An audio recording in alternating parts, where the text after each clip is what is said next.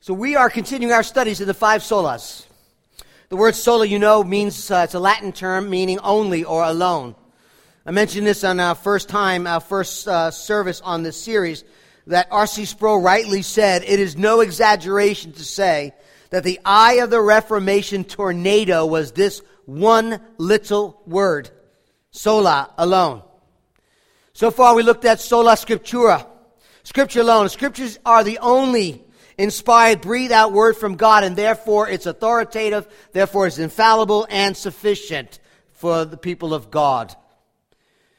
And sola scriptura is the formal principle of the Reformation and the foundation of all theology. If you remember, these solas came from the Reformation. They came out of Martin Luther, who nailed his 95 Theses sparking the Reformation. These five solas came from that, sola scriptura, because they were fighting against what the church held as Scripture alone and traditions of the church. And they said, no, Scripture alone has the final authority. Then they said sola gratia, meaning grace alone. God has chosen and He acted to save us by His sovereign grace alone. We as sinners bring nothing to the table. Sinners have no claim upon God. God owes us nothing but punishment that is due us for our sins. And He forgives us and He saves us purely by grace. Unmerited, unearned favor of God and no other reason. Sola gratia. Sola fide, last week, faith alone. The Reformations reclaimed the truth of the Scripture, of the gospel, that we are justified by faith alone. They affirm that the righteousness of the sinner is not his own works, but the work of Christ Himself, which was imputed or counted to Him. As Christ's righteousness is considered our own. It covers us. It is not, as the church taught in that day, infused in you as you participate with God in the sacraments. We said last week, too, that yes, it is true that there are the works of righteousness. There is the pursuit of holiness. There is the transforming work of the gospel that takes place in the life of a genuine believer. There are evidence of life in you. They are not part of justification. They're the evidence of justification. John Calvin got it right when he said, it is faith alone that justifies, but faith that justifies is never alone. Today we come to the substance, really the heart of the matter. And that is solas Christus. Solas Christus. It is central. The work of Christ alone, solas Christus, is central to the foundation of the Protestant faith. Luther said that Jesus Christ is the center and circumference of the Bible, meaning that who He is and what He did in His death, burial, and resurrection is foundational content, a fundamental content of Scripture. John Calvin said this, Christ stepped in, took the punishment upon Himself, and bore the judgment due to sinners. With His own blood, He expiated the sins which made them enemies of God and thereby satisfied Him. We look, he says, to Christ alone for divine favor and fatherly love. And as we get into this idea of solus Christus, Christ alone, it's important to understand what the point of contention was between the Reformers and the Roman Catholic Church. I'm not here to bash Roman Catholic people. If you come from that background, so did I. There are brothers and sisters in different denominations, including the Catholic Church, that I would consider my brother and sister in Christ. We're talking about the teaching that's coming from the church. The contention between the Reformers and the Roman Catholic Church was not a rejection of the person of Christ per se. They both, the Reformers and the Catholic Church, confirmed the Nicene Creed that talked about the Trinitarian nature of God, or the Council of Chalcedon, where Christology and the dual natures of Christ was debated and agreed upon. The Reformers and the Catholic Church, that wasn't the main issue. The problem was not the person of Christ, but the work of Christ, the sufficiency of the work, the efficaciousness of the work on the cross. And the debate centered on the sacramental system that the Roman Church had constructed. A system in which grace was mediated, the grace of Christ was mediated to the people through an elaborate system of priest and sacramental works. Through this sacramental system, the Roman Church controlled believers through infant baptism, through penance, through the sacraments, even to death, even after death. in punishment as they were sent to purgatory. Being punished for their sins, they were purged in purgatory. And they had control of that. If you remember, let me just quickly remind you that Martin Luther's 95 Theses that he nailed to the Wittenberg Church castle door on October 31st, 1517, was because of the sale of indulgences and really the expansion of the sale of these indulgences. Indulgences were certificates that you would pay for and receive by the Pope, the Vicar of Christ, the successor of Peter, from the treasury of merit. So the Pope had access to this treasury of merit that was in heaven, and this treasury of merit, this place where all the merit of Christ was, Mary, the saints, some of the martyrs, they had enough merit not only to get into heaven, the martyrs and Mary and others, they had extra merit. So they had enough merit, they get to heaven, there's some extra, it goes into this treasury of merit. And the Pope was giving out indulgences which you can buy merit from him, and it would give you time out of purgatory for sins you've committed, sins that you're going to commit, which is pretty cool. You can say, listen, next week I'm going to hit a bank, and if you could just give me an indulgence, I could do it in advance, I know I'm good. And expanded to where you can buy indulgences to help your grandmother that you love so much get out of purgatory a couple of 100,000 years early. And they use these indulgences to control. They use these indulgences to pay for that actually went to the Basilica in Rome.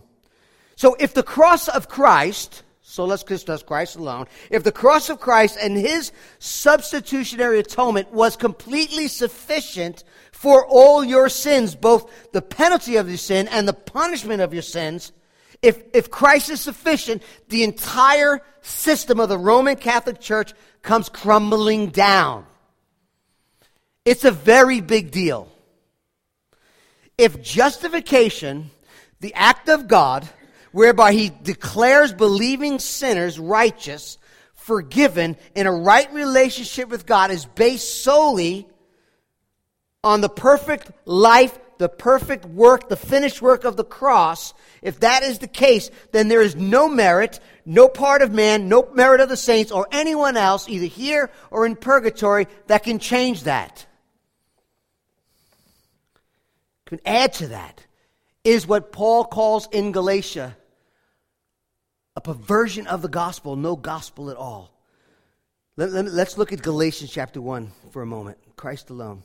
We'll get to the verses. I don't want to cover that. So Galatians.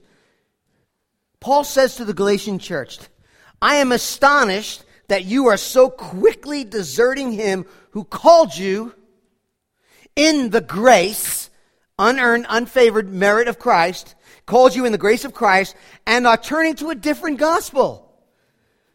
Not that there is another one, but there are some who trouble you and want to distort the gospel, the grace of God, the gospel of Christ.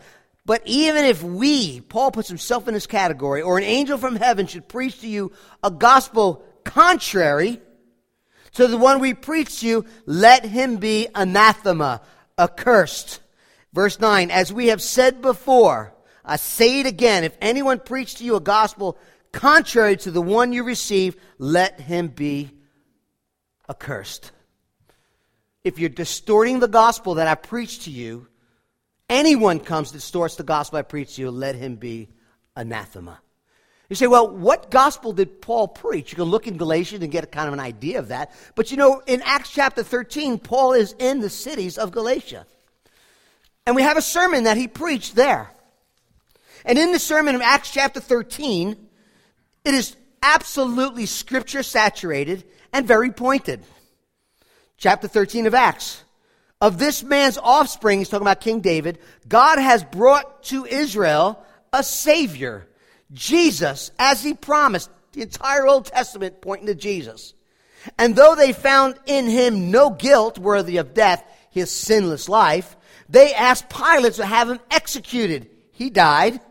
And when they carried him out, when they had carried out all that was written of him, they took him down from the cross, from the tree, and laid him in a tomb. But God raised him from the dead. Then he goes on to say this, let it be known to you, therefore, brothers, that through this man forgiveness of sins is proclaimed to you. And by him, Jesus, everyone who believes is freed. That's our word justification. Believe is freed. ESV says freed. I think NIV has justification.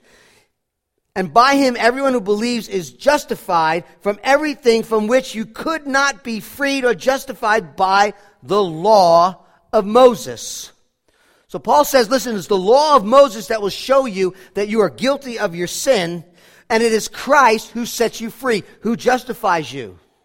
You got his promise of Israel, no guilt, executed, all what the scriptures say, laid in the tomb, risen from the dead, forgiveness of sins proclaimed in his name, freed from that which the law could not do, all in that message.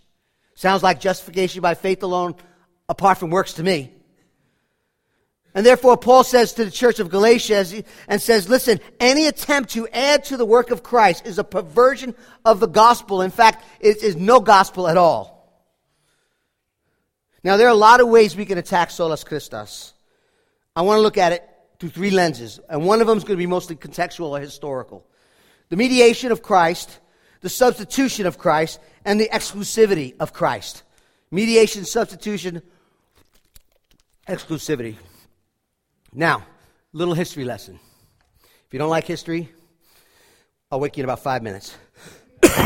Martin Luther, I said this earlier too, I'm going to say it again. We don't worship Martin Luther here. We're not a Lutheran church. Not that they do either, but Martin Luther had some things about his life that were not good. I don't have things about my life that aren't good either, so we're all in the same boat. But Martin Luther, God used to spark the reclaiming of the gospel. He was born on November 10th, 1483, to his father's name was Hans, and his mother's name was Margaretha, in Eiselberg, Germany. The day after he was born, Martin Luther was baptized. He was baptized in the Catholic Church on the feast of St. Martin of Tours. Martin Luther, baptized Martin. Martin's father, Hans, he owned a copper mine in nearby Mansfield. Having risen from the peasantry, his father was determined, like many of the dads here today, want to do something better and more for their children. And he wanted his son to bring honor to his family and serve in a civil manner and become a lawyer. So he sends Martin Luther out to a school in Magdeburg and in Eisenach, Germany. When Martin Luther was 17 in 1501, he entered the University of Erfurt, Germany, where he received a bachelor's degree in a year. 1 year. Didn't have much time to play, I'm sure. In 1502, he received his bachelor's degree, and then 3 years later, in 1505, he gets his master's degree. And according to his father's wishes, everything his father wanted, Martin Luther then enrolled in Erfurt and went to law school and become a lawyer. One night, though, while he was in law school, one night on his way to the school, a rainstorm and a lightning storm had struck. And Martin Luther, on his way to the school, was terrified of the lightning, and a lightning bolt came next to Luther, somewhere near Luther, and Martin Luther hit the ground, terrified, and he screams out, "Help me, Saint Anne, I'll be a monk. Get me through this and I'll be a monk," right? And after he lived through that storm, he got up and he actually kept his promise. He dropped out of law school and went to the monastery to become a monk. Now, you may ask, why Saint Anne? Well, St. Anne was the patron saint of the miners. And his father owned the copper mine. So that was the patron saint of his family that he called out. Dr. Matthew Barrett, he did a 5-book series, he was the editor of the 5-book series on the 5 solas, points out to us on why this is so, not only important, but why did he do that? I mean, you have someone who is in law school, totally drop out because the lightning bolt struck, and he's crying out to St. Anne. How does that make sense? What is that all about? And he explains that in Martin Luther's days, there was a barrage of saints. They had their saints, they had their shrines to the saints. And in the shrines that were built to the saints, there was what was called relics. The relics were pieces of things that were different preserved religious artifacts. There was one, like I think in Rome, that had pieces of the wood of the cross. They said it was a piece of wood that came off the cross of Christ. Of course, there's enough wood to have 3,500 crosses. But everyone had a piece of the cross. There was pieces from Mary. There was pieces from these saints, from John. Different relics. Now, these relics were supposed to be what is called venerated, respected, but because we're a bunch of sinful, wicked people who love to worship idols, they became places of worship. These relics, these shrines became a place of worship. And God the Father was considered the God who wielded thunder. He was the God who had thunder in his hand. He's the one that threw the thunder. So as a sinner, you won't really want to go to God who is the wielder of thunder. You would want to go through his son, the Lord Jesus, seemed a little bit better. But the Roman Catholic Church were promoting Jesus being the judge.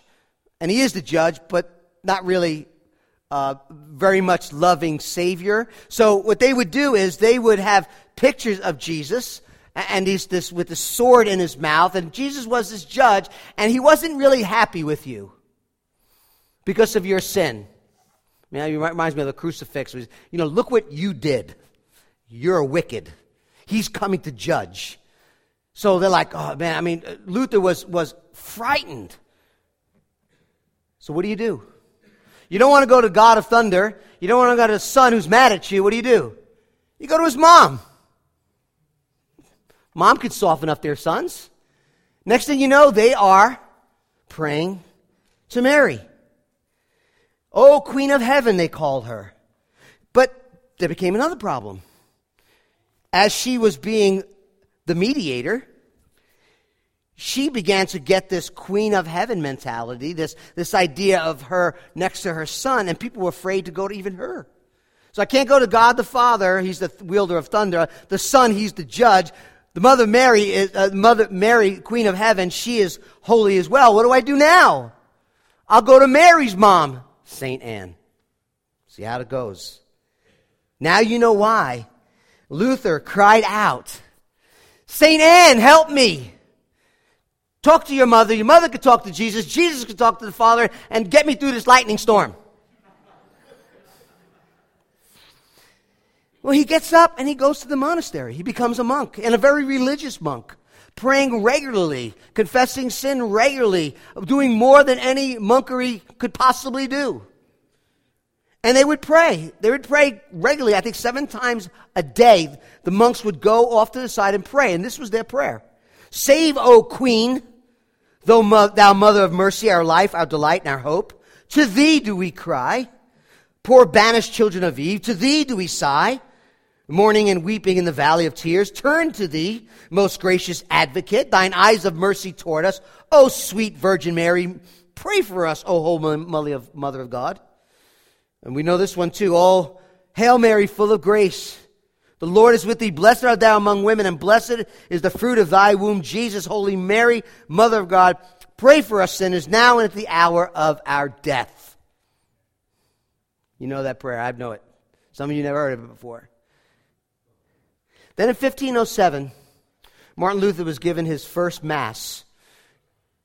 1507, he gave him his first Mass in Erfurt. And his father came out with some folks. It was a proud moment of dad, and Luther was given the idea, the task of doing a Mass. And at the church of Erfurt, there was a slab right before the altar, and that slab was a picture of Christ in his second coming with the sword in his mouth. He had to prostrate himself before that and see the judge. Very common around the different churches had this picture of Christ with this sword coming out of his mouth as judge. And the image haunted Luther. It terrified Luther. And now he's a monk, and he's given his first Mass. And he is to bow down, prostrate, see the image, and then stand up, and while doing the Mass at the altar, he would lift up the bread and the wine at the altar. And as he's reciting the introduction, he comes to these words. We offer unto thee, the living, the true, the eternal, holy God. And his knees start to buckle. He could barely stand. He's shaking. He was terrified. He was overwhelmed with fear and trembling. Looking back on that occasion, Luther writes this. At these words, I was utterly stupefied and terror-stricken. I thought to myself, with what tongue shall I address such majesty, seeing that all men ought to tremble in the presence even of an earthly prince? Who am I, that I should lift up mine eyes or raise my hands to the divine majesty? The angels surround him. At his nod, the earth trembles. And shall I, a miserable little pygmy, say, I want this, I ask for that, for I am dust and ashes and full of sin. And I am speaking to the living, the eternal, and the true God, end quote. You see why he was so terrified? He thought in and of himself, how can I ever, go into the very presence of a holy, righteous judge? And here he was being a priest, a mediator for the people, to give to them divine grace through the sacraments, through the Eucharist, and he was terrified. Now understand that the altar had the bread and the cup. And the Roman Catholic Church teaches that this bread and the cup actually turns into the physical body and the blood of Christ. So as the ministering priest consecrates the elements, an actual physical, metaphysical change takes place. The bread retains the outer look of it, but the actual substance, invisible substance, becomes the body of Christ, the literal body of Christ. And the blood, and the cup of wine turns into the little blood of Jesus that was shed on the cross. And therefore, when you partake of the Eucharist, you are eating the actual flesh of Christ. It's called transubstantiation. This is what the Catechism writes. The Eucharist is thus a sacrifice, because it represents making present the sacrifice of the cross. The sacrifice of Christ and the sacrifice of the Eucharist are one single sacrifice. The victim is one and the same. Can you imagine? I've got the physical body of Jesus in my hands, and it freaked him out. He was terrified. When you went to Mass in those days, you got the bread. You didn't dare go near the cup, just in case you were clumsy and you spilt the actual blood of Jesus on that dirty floor. The priest would declare, this is my body. The church bells would ring, and the priest would rise up, and the bread was the only thing that was given. Martin Luther had bought into this belief system. How could he, who was so plagued with his sin, touch the actual body of Jesus Christ, the judge? Martin Luther realized that no matter what he did, he could never, ever satisfy God. He could never, ever appease God. He could never have assurance of his salvation. Martin Luther was right in some ways, like us, that we are all sinners deserving death and condemnation, but he was wrong at that time, thinking that he needed the Mass or some other person's merit, some other means of mediation than Christ alone, by grace alone, through faith alone. In fact, Martin Luther turned to Galatians 3:28, which says this: there is neither Jew nor Greek, neither slave nor free, nor male nor female, for you are all one in Christ Jesus. Context, salvation. Not gender roles, right? Salvation. We are all one body, one family. And Luther said this about that verse: there is neither priest, nor layman, nor canon, nor vicar, nor rich or poor, nor Benedictine, or Carthusian, or friar minor, or Augustinian. They're all monks, a place of where the monks gather. For it is not a question of this or that status, degree, or order. He says, since Christ is a priest and we his brethren, all Christians have the power and must fulfill the commandment to preach and to come before God with our intercessions for one another, to sacrifice ourselves to God. End quote. You see, a mediator is one who mediates, who comes in between two people, who comes in between two alienated people. There's odds at one another. And Luther's right. The Scripture's clear. God is holy. God is just. God is perfect. In God there is no sin, there's no evil, there is no darkness at all. So the question becomes, who then can go to God as our mediator? Who can plead our case before God and give to us what we so desperately need? Grace and mercy and forgiveness of sin. Who can guarantee me that the merits of Christ, the work of Christ, the sufficiency of the cross of Christ is credited to me, imputed to me, to my account, and that my sin goes to them? There's only one. There's only one. There's only one mediator, Timothy is told by Paul. There is one God.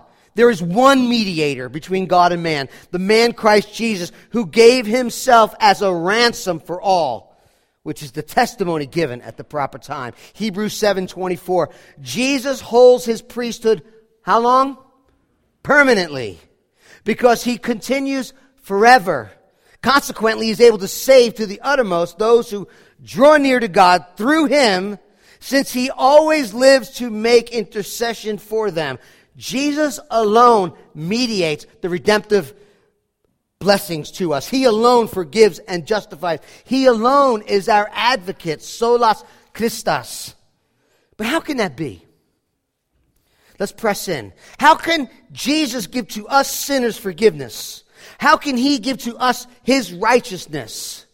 How does that happen? One word: substitution. It's the heart of the gospel. And I want us to see three things that Christ, as our mediator, has done for us through his virgin birth, his atoning death, his perfect life, resurrection from the grave. And the first thing is, when Christ died as our substitute on the cross, he paid the penalty for our sins. It's called penal substitutionary atonement. The word penal means that there is a penalty for sin. We read very early on in Genesis, God tells Adam and Eve what not to do, right? If you sin, if you disobey, you will die. That's the penalty. The penalty for sin is death, physical death, spiritual death, and eternal death and separation when it is full blown. When Jesus Christ goes to the cross, he dies as a payment to pay our sin penalty, the debt owed to God for our sin. Again, Luther writes this: since all of us, born in sin, and God's enemies, have earned nothing but eternal wrath in hell, so that everything we are and can do is damned, and there is no help or way of getting out of this predicament. Therefore, another man had to step in our place, namely Jesus Christ, God and man, and had to render satisfaction and make payment for sin through his suffering and death, end quote. Now, when you read the gospel accounts, the four gospels account of Jesus, you read in Matthew 6, Jesus is talking about forgiveness. And in Matthew 6, Jesus speaks about forgiveness, and he uses the imagery of a debt. He uses the imagery of a debt to describe the nature of sin. Because when you sin, when someone sins against you, there is an undeniable, unavoidable reality that the wrongdoer owes you. There's a debt. We speak about paying a debt to society. We talk about, criminals and paying their debt as they do their time in prison. There's a wrong that has incurred. There's an obligation. There's a liability. There's a debt. Anyone who's ever been really wrong knows the obligation to what a debt is all about. And if we don't forgive,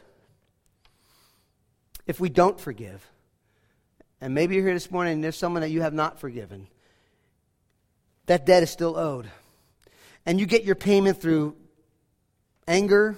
You get your payment through wanting something to happen to that person. You may get your payment through speaking evil against that person behind their back, hoping and watching something happens.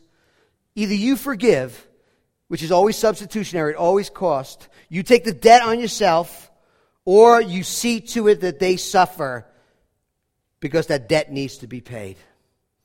And when you feel like that's been enough, the debt is paid. That happens monetary. I was talking about this in the first service, and I was corrected. The Jets aren't playing today, if anyone wants to know. Jets aren't playing. Because I said, if you come to my house and watch the Jets lose again tonight, you're like, well, they're not on TV. All right, so if you come to my house next week and watch the Jets lose again, I'm a Jet fan, and you get so mad that you take the football and you smash my TV, you owe me. It cost me $400. You either give me the $400, or I forgive you and I pay the $400. But a debt will be paid. Or I'll go without television. I'm still suffering.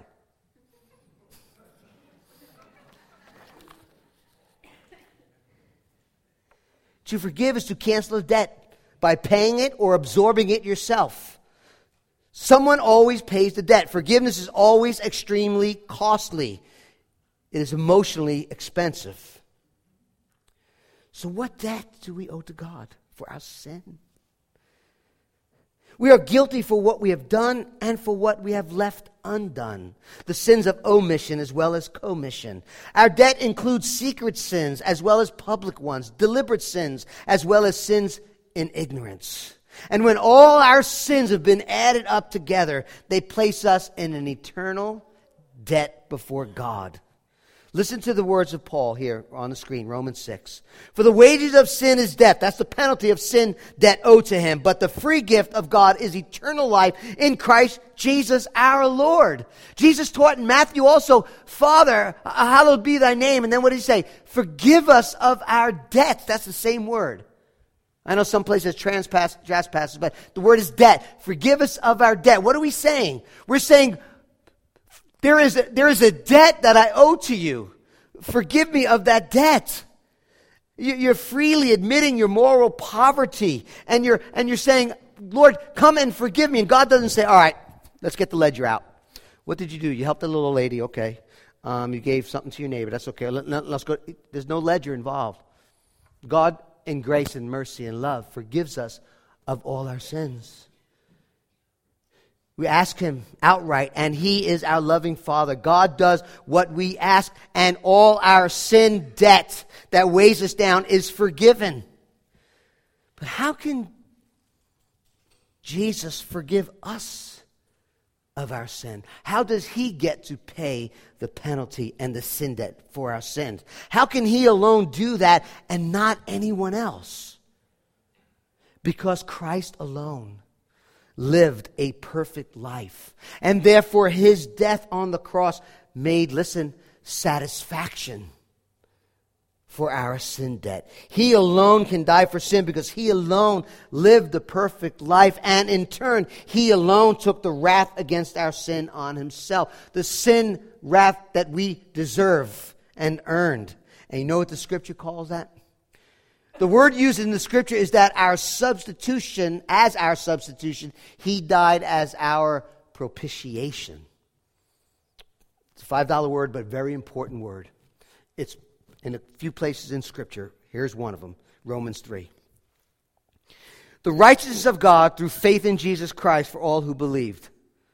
For there is no distinction, for all have sinned and fall short of the glory of God, and are justified, declared, forgiven, and given the righteousness of Christ. How? By his grace as a gift, through the redemption, the buying back that is in Christ Jesus, whom God put, that's Jesus, whom God put forward, that's Jesus, as a propitiation by his blood. There was death, there was bloodshed, to be received how? By faith.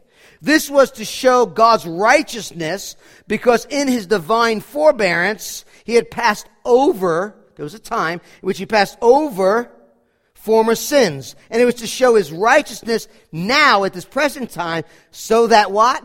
God may be the just and the justifier of those who have faith in Jesus Christ. Romans 5.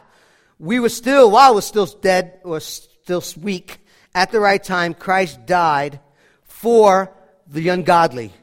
One would scarcely die for a righteous person, though perhaps for a good person one would dare to die. But God shows us his love in that while we were still sinners, we just sang that, Christ died for us. Since therefore we have been justified by his blood, much more shall we be saved, what? By him through or from the wrath of God. It is through the blood of Christ, it is through the propitiation sacrifice of Christ that we are saved from the wrath of God. The enmity that we had with God has been satisfied by the work of Christ on the cross. And notice here, it doesn't say that you did this. Like, okay, God, I'll make up with you. No, God pursues you. God sent forth his Son. God sent his Son as a sacrifice for our sins. God himself, while we were still enemies, brought reconciliation through the work of Christ. That's how we have peace with God. It is through the blood. It is because Jesus took the wrath of God that was poured out on him that we deserve. He is our propitiation, which means the avenging or the appeasing of the wrath of God. He paid the penalty. He dies in our place. He takes on the suffering that we ought to suffer. Paul understood this. And if you look at Romans 3 carefully, you'll understand that Paul is saying that if God was to overlook sin, if he was to brush it off, if he were to make no big deal of it, he would not be just.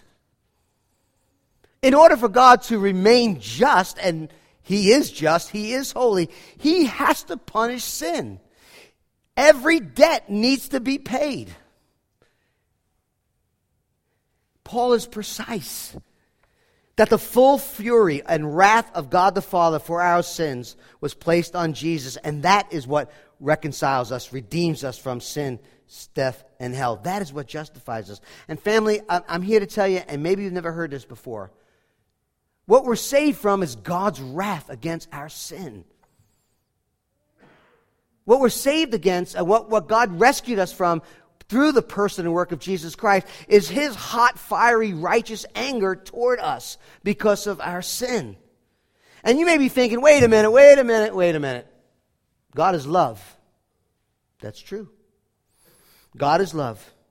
God is love. And here's the deal. We fail to see that both God loves us and is wrathful at the same time.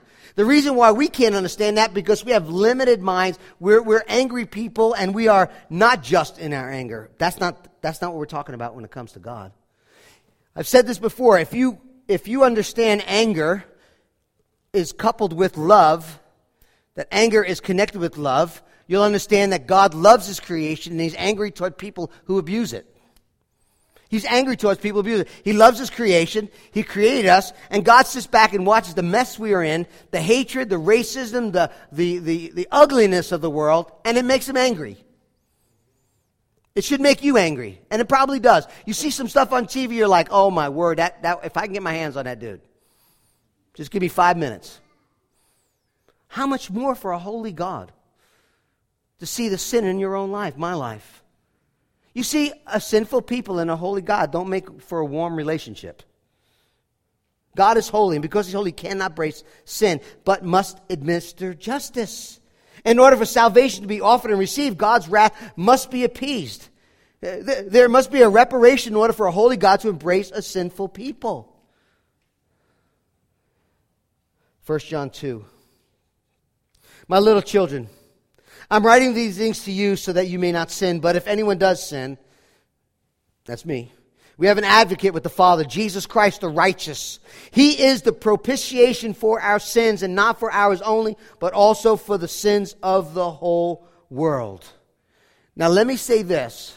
Some of you taken philosophy in school and been taught about other religions. That back in the dark ages, way back when cavemen and people didn't know anything, they had these gods set up, and they would sacrifice these things, and children and virgins, and these to placate this angry God, and just to calm him down and go back into his hole and just be okay for the year.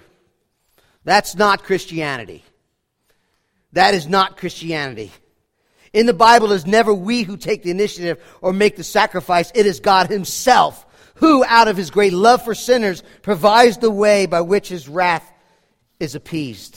He himself, and that way is through Jesus Christ, God who became man. God himself placates his own wrath against sin so that his love may go out to you and to me.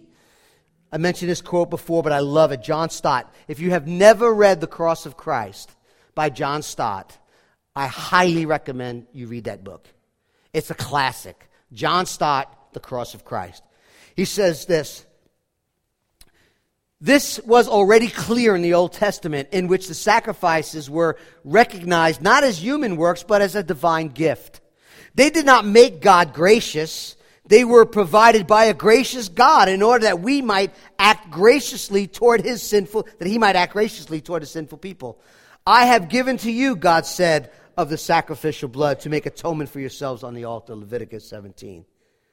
So Jesus pays our debt by dying a propitiatory death, satisfying demands of God's justice, showing forth his love, living a perfect life, and absorbing the wrath we deserve because of our sins and our cosmic treason against God. He pays the penalty, he dies a propitiatory sacrifice, and all because he is our great substitute.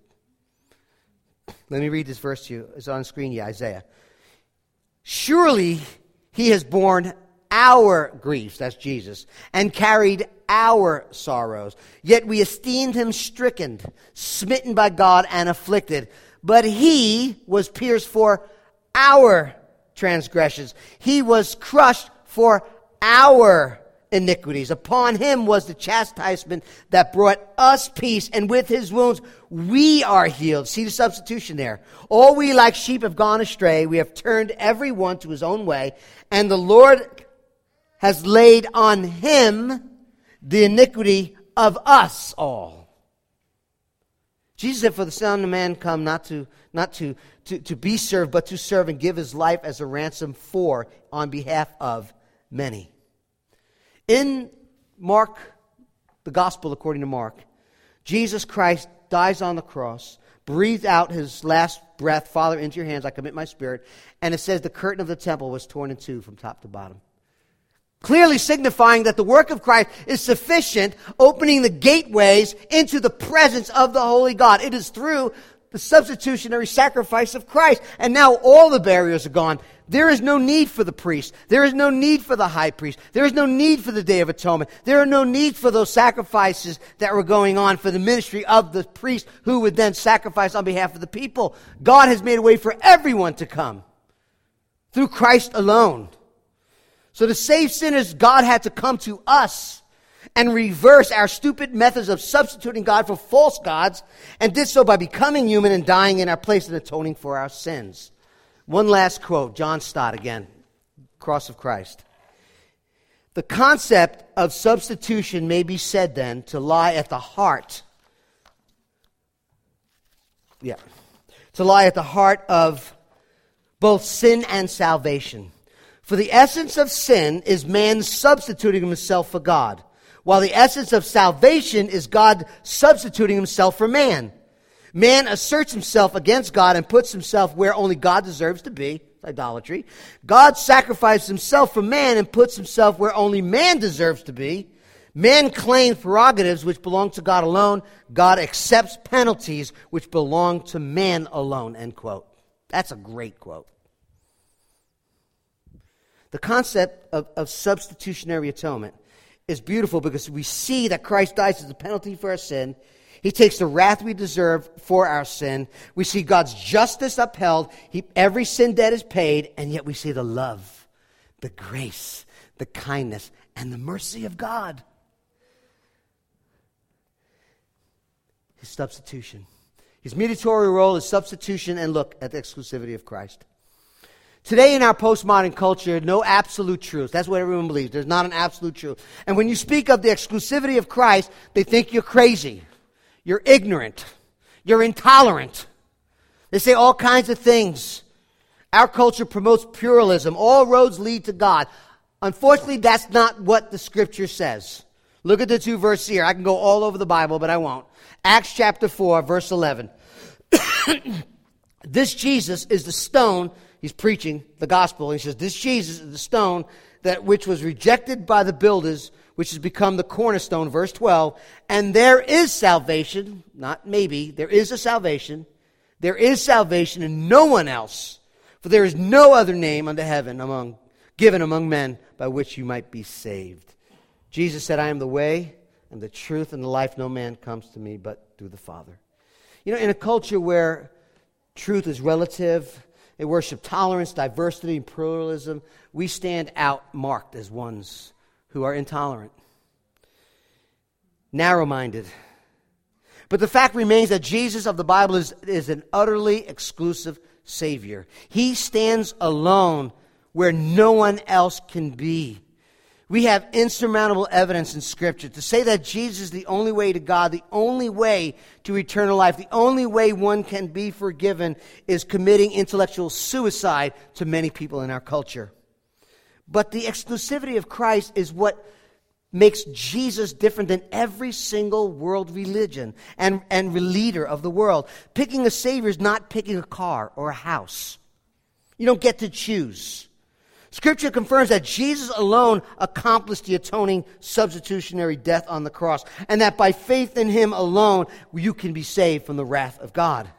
Some may say that's intolerant. You're intolerant when you say that Jesus is the only other way. I submit to you that intolerance at some place, at some level, is a good thing. So next time you fly, and you're getting on that airplane, the doors are closing, what if the ones that are in charge of the plane checking over the oil, whatever they do, I have no idea, but I'm sure they check the plane, that the one who's checking over the thing to make sure everything is okay is intolerant of, mistakes. Maybe he's like, you know what, don't worry about it. It hasn't been checked in a while, just send the plane off. You want him to be intolerant. You want him to say, no, I want every single detail checked. I'm not going to the left, and I'm not going to the right. The safety of these people matter to me. I want them to get to their destination safe, being intolerant of mistakes. That's a good thing. Believing in the exclusivity of Christ may get us labeled as crazy, narrow-minded, intolerant. But let me say this, and I said it to the first service. May we never be labeled as unloving, uncaring, serving people. It's okay. We must hold to the exclusivity of Christ, but may it never make us jerks and idiots and people who don't want to talk to anybody. Let the exclusivity of Christ propel us to love people and to care. They could say you're narrow-minded in your religious views, but boy, he really loves me and serves me and cares for me. I'm okay with that. I'm okay with that.